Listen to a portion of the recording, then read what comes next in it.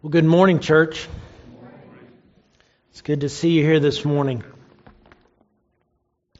We're in Matthew 26 this morning, Matthew 26. And we're going to be reading verses 36 through 46. And the title of the message today is Prayer Will See You Through. Prayer will see you through.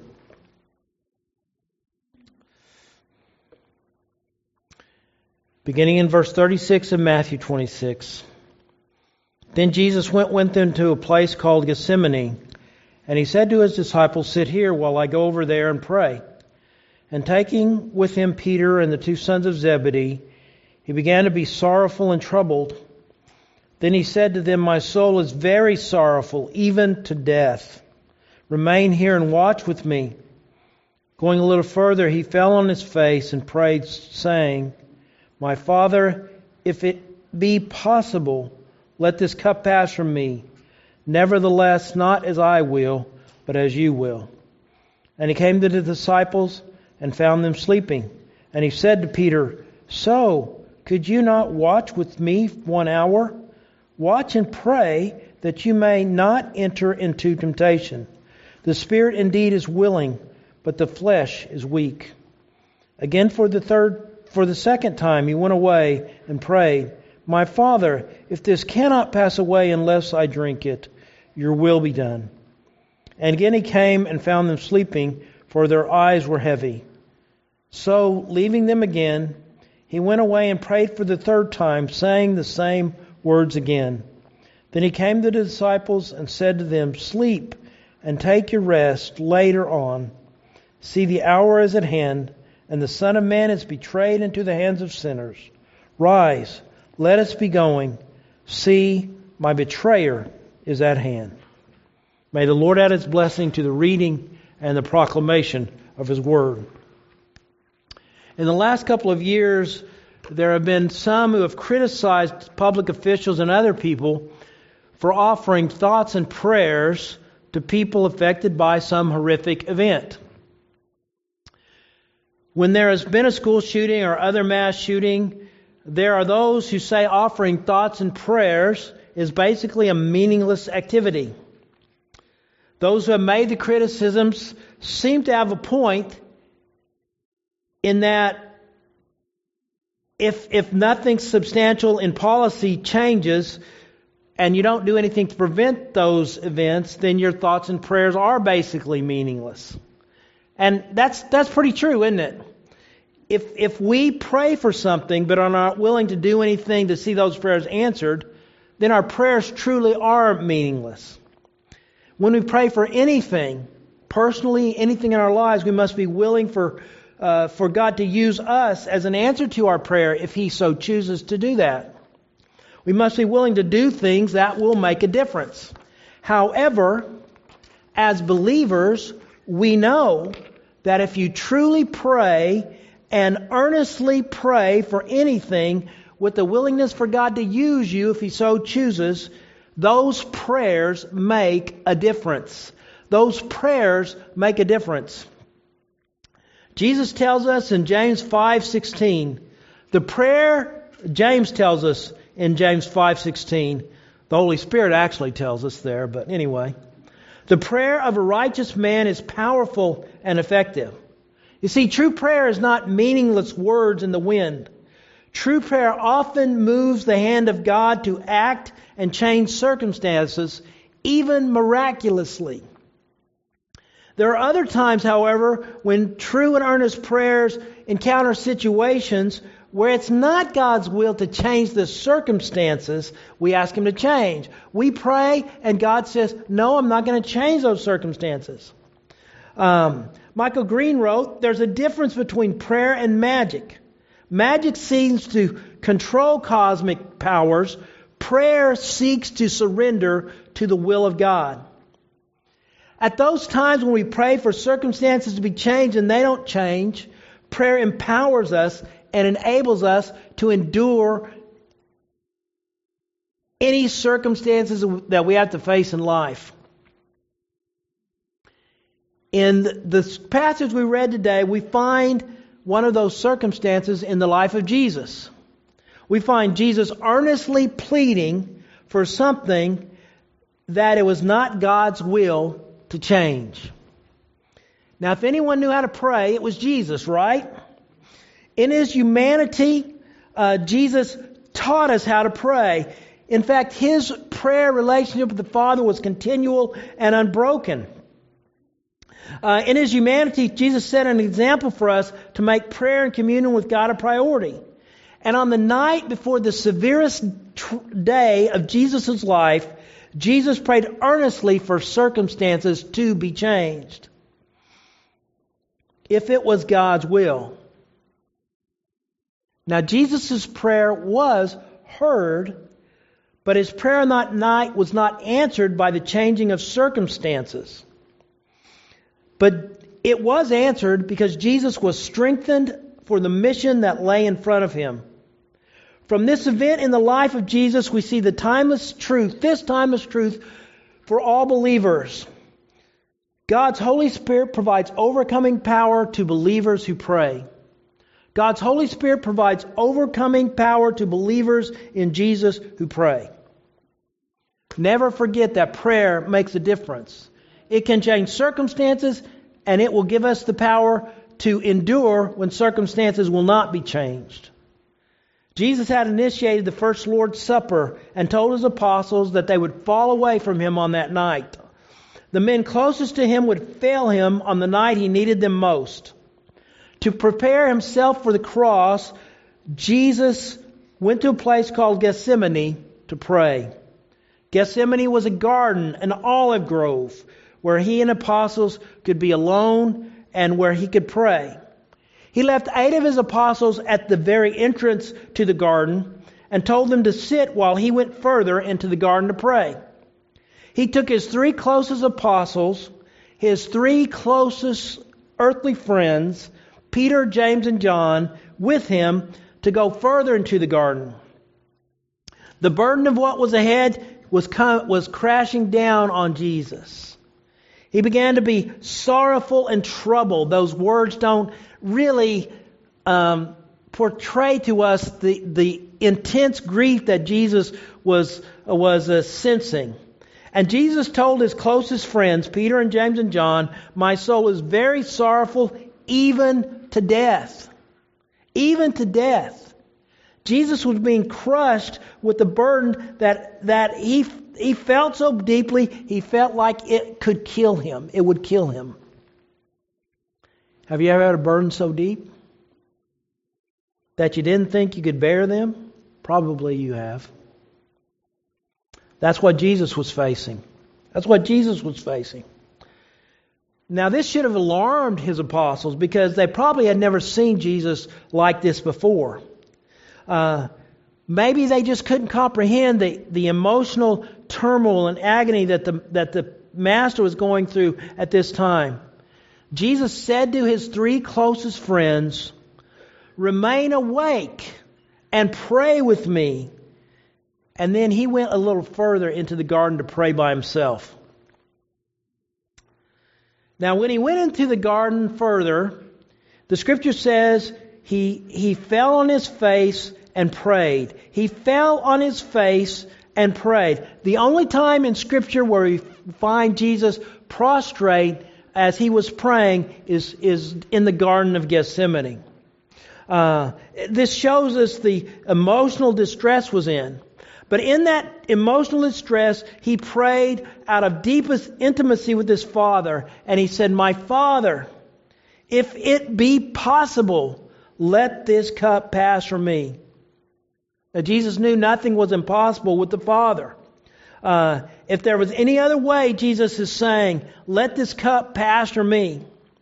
Tyndale commentary Dick France wrote this: "The issue is not whether or not Jesus should accept the Father's purpose, but whether that purpose need include the horrifying cup of vicarious suffering, or whether there was some other way." The cup represented the cross, and it represented the truth that Jesus would bear the sins of the world as He died on the cross. All of our sins would be placed on Jesus. And Jesus would suffer the wrath of God being poured out on Himself because of our sins. As the Scripture said, God made Him who had no sin to be sin for us. Some translations say to be a sin offering for us, so that in Him we might become the righteousness of God. Jesus was suffering in Himself the penalty. He was going to suffer in Himself the penalty that we deserve for our sins, that every person deserved for their sins. And Jesus was asking the question that people ask every day in our culture, in our world. Is there any other way for people to be forgiven and saved than me taking their sin and suffering on the cross? Christians are accused continually with the question, why do you think Jesus is the only way to be saved, the only way to have a relationship with God? Why are you Christians so narrow in that? Why do you think salvation is through Jesus alone? Why do you think all these other religions are wrong about salvation? That's the question Jesus was asking. Father, if it's possible, if there is any other way than me bearing the sins of the world on the cross, let this cup pass from me. But Jesus qualified His request. Nevertheless, not as I will, but as you will. If there is another way for people to be saved, Jesus said, I don't want to bear the sins of the world on the cross. But the answer came back. There's no other way. There's no other way for anyone's sins to be forgiven except what Jesus did for us. Except what Jesus did for every person when He bore their sins. The Scripture says, He is the propitiation for our sins, and not for ours only, but also for those of the whole world. You see, for people's sins to be forgiven, Jesus had to drink from this cup. It had to happen. He returned to His disciples after He'd prayed the first time. Had spent, probably around an hour. We know there are no exact kind of measurements in the Scripture, but He said to His disciples when He went back, He said to them, could you not keep watch with me for 1 hour? On the night that Jesus needed His friends the most, they failed Him the worst. But also they were failing to prepare themselves for the biggest test, the biggest temptation they would ever face to that point in their lives. And so Jesus directed the question to Peter. It says, Jesus said to Peter, He asked Peter, could you not keep watch with me for 1 hour? Watch and pray that you might not enter into temptation. The spirit indeed is willing, but the flesh is weak. Couldn't you keep awake for 1 hour? Didn't you see how disturbed I am? Have as a friend, ever shared with you a burden and you just kind of fluff it off? And you don't realize how it's truly affecting them? Jesus said, couldn't you keep watch with me for 1 hour? Jesus told them that they better watch and pray so they would not enter temptation. They had better prepare now for the battle ahead or they were going to blow it. The spirit is willing, but the flesh is weak, Jesus said. The term flesh has the idea of more than just the physical body. It does include that. But really, as you look here and you look in Paul's writings, the flesh is a term that kind of means everything we are outside of Jesus. It's that part of our nature that, does evil even when we in our own spirits and minds want to do good. It's that part of us that wants to be in charge, that doesn't want God to tell us what to do. It's that part that all of us struggle against us. And you see, this sinful nature, this flesh within them, they wanted to do what's right, but the sinful nature was winning the battle in their lives on that night. You see, we can never win spiritual battles in the power of the flesh. We have to win them in the power of the Spirit.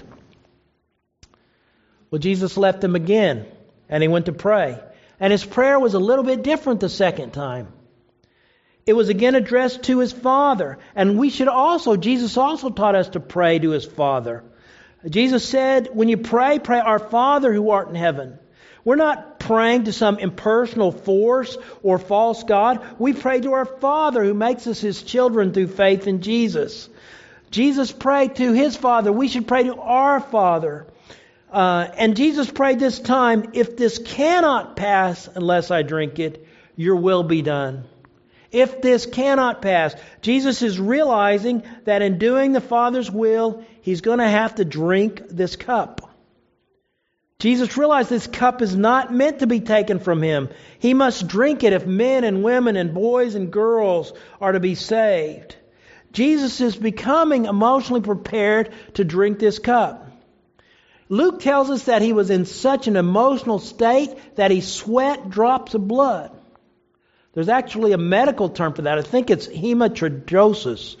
And it happens very rarely. He sweat drops of blood. He's in such an emotional state. And he prays and he's sweating drops of blood. He's in this emotional state. And then after he's done praying the second time, he returns to his 3 closest friends and he finds them sleeping once again. And they don't even know what to say to Jesus. And I don't think you and I would either. But Jesus needed still more time to prepare. So he went and prayed one more time. Probably the same thing he had prayed the second time. If this cannot pass unless I drink it, your will be done. And somehow after that third session of prayer, Jesus was ready. Jesus was ready. He was prepared to drink the cup. He was prepared to take the punishment that we deserve for our sins upon Himself. He was prepared to bear our sin so we would not have to be punished for our sin. He was prepared to take in Himself, in His body, in His human body, the very wrath of God that we deserve for our sin. Jesus was prepared to be the perfect and acceptable sacrifice that would allow all who believe to be justified and made righteous in the sight of God. He was prepared. He returned to His disciples after this third time and they were still sleeping.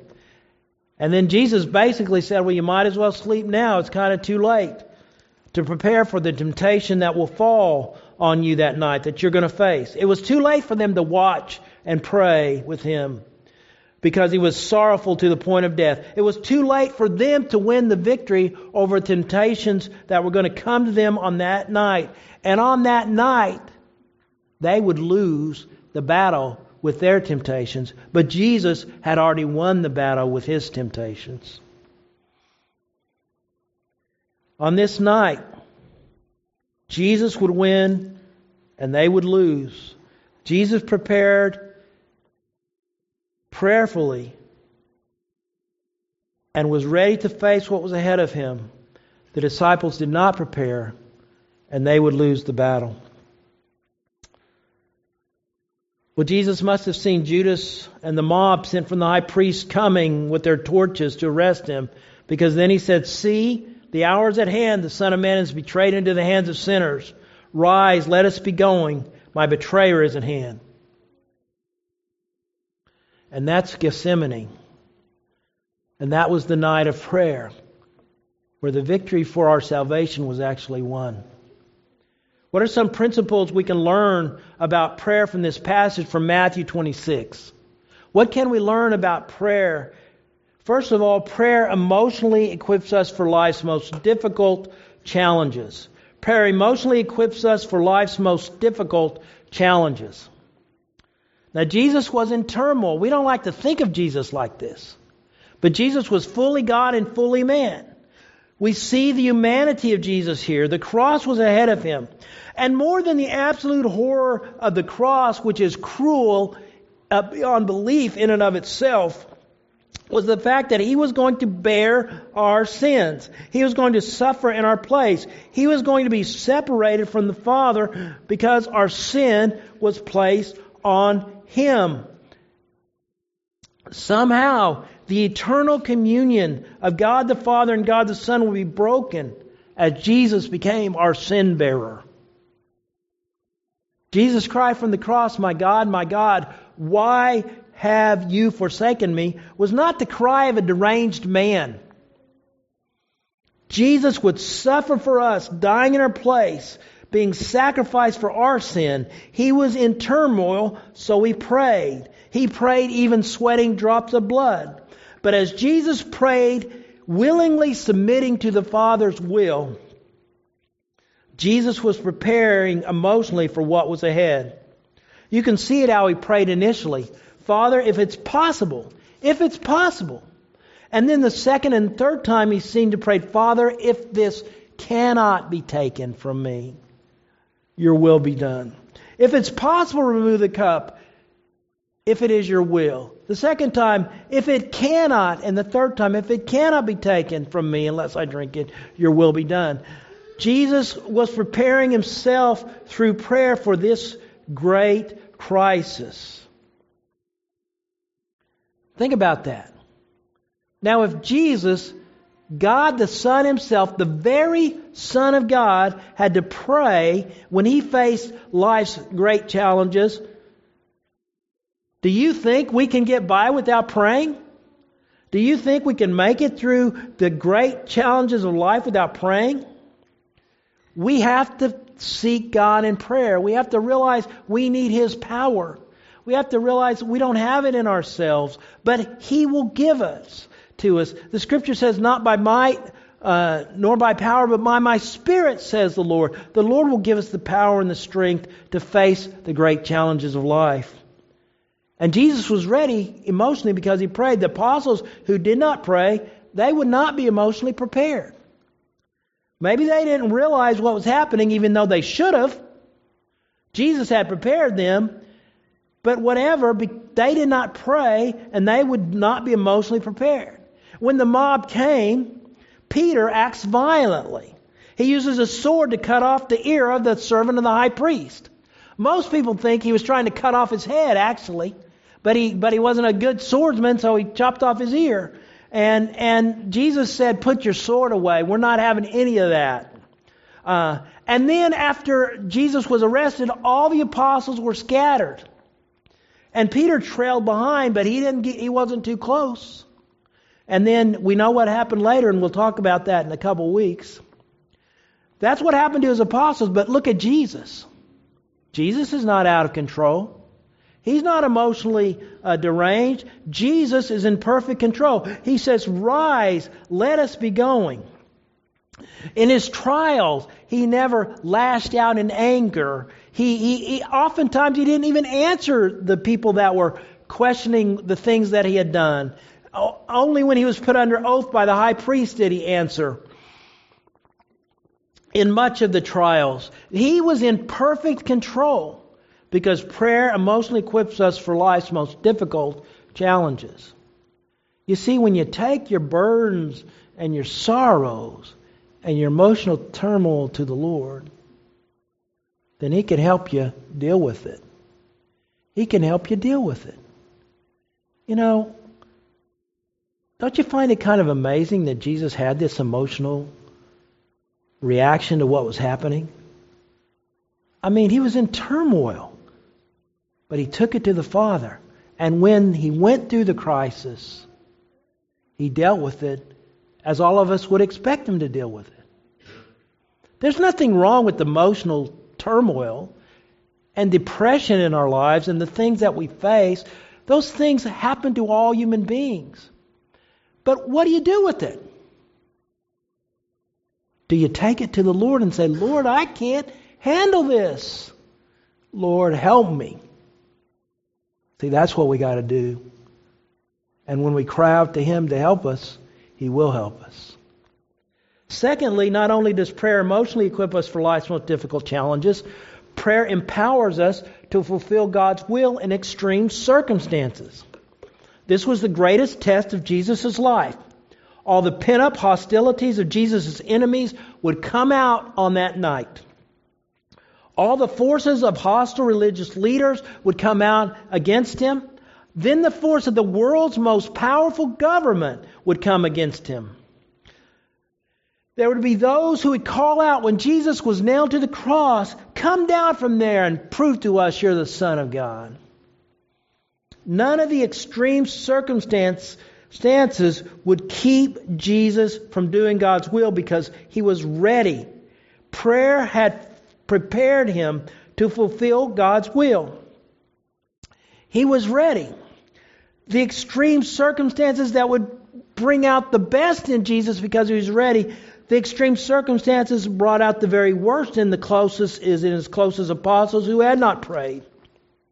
And that's going to happen to us if we don't take our burdens to the Lord when we need to take them to the Lord, if we think we can handle them ourselves. It'll bring out the worst in us, not the best.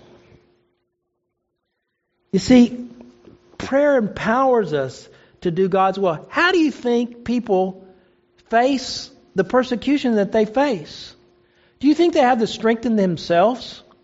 When you read stories about people who are persecuted, either in ancient history or even in our day, how do they do it? There was a Nigerian pastor who was killed by Boko Haram. I think I'm saying that right. I might not be. If he would have denied Christ, he would have lived, but he didn't, and he died. He was killed by these terrorists. How does that happen? It happens because we look to God and not to ourselves. You know, oftentimes you think and I think, well, if I was persecuted like that, I don't know if I can handle it. Well, no, we can't handle it. We couldn't handle it. But God in His power will give us the strength at that time if we look to Him and as we look to Him. That's how Christians all throughout history have handled fulfilling God's will in extreme circumstances. Prayer empowers us to fulfill God's will in extreme circumstances. And finally, prayer enables us to meet and defeat life's greatest temptation. This was the greatest temptation of Jesus as life. Now, Jesus faced temptation all through His life like you and I. We read about the temptations where He fasted 40 days and 40 nights and the enemy came to Him and tempted Him. And He didn't sin there. But this was the greatest temptation that He ever faced. Craig Blomberg writes this: Matthew simultaneously reveals both Jesus' complete temptability in His human nature and His complete obedience. Jesus, even as the perfect man, was tempted, but He did not sin. He did not sin. The apostles didn't pray that night. They didn't pray that they wouldn't enter into temptation. And when they were tempted, they blew it. But the greatest temptation ever faced by any person, Jesus faced, and He was victorious over that. You see, the temptation that Jesus faced is far greater than anything you and I will ever face in this life. And Jesus overcame. He overcame. And Jesus has promised us to help us when we are tempted. He promises that He will help us. In Hebrews chapter 4, it says this: For we do not have a high priest who is unable to sympathize with our weaknesses, but we have one who has been tempted in every way just as we are, yet without sin.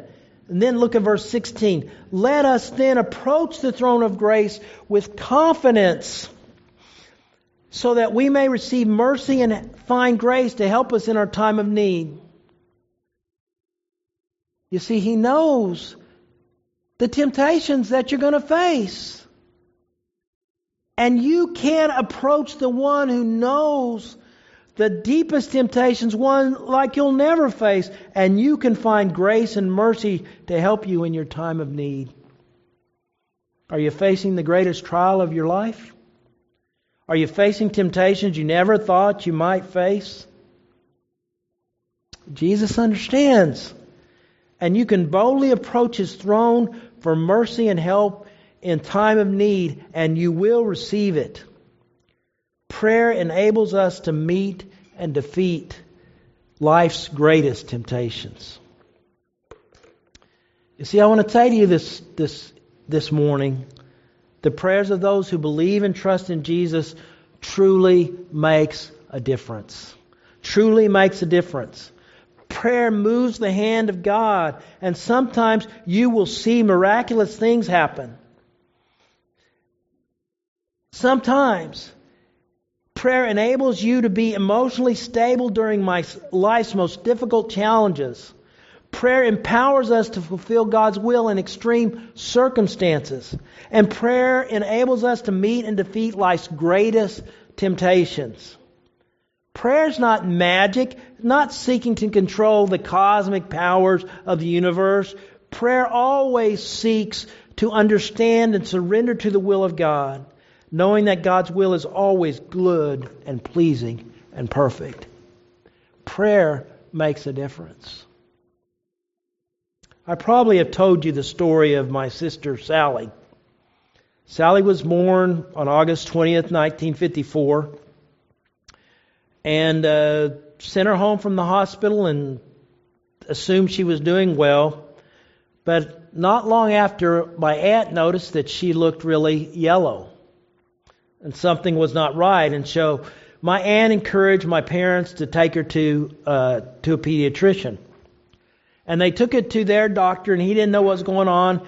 He sent them to a new young pediatrician in town, Dr. Cagle.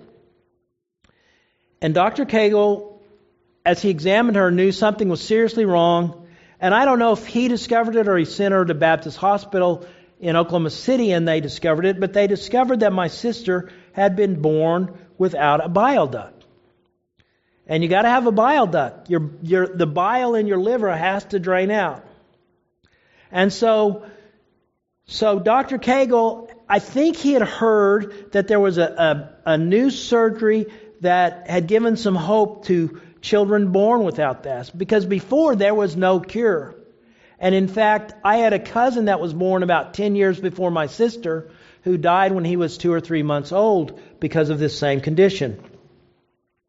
There was no known cure, but this new surgery, they said, could possibly help.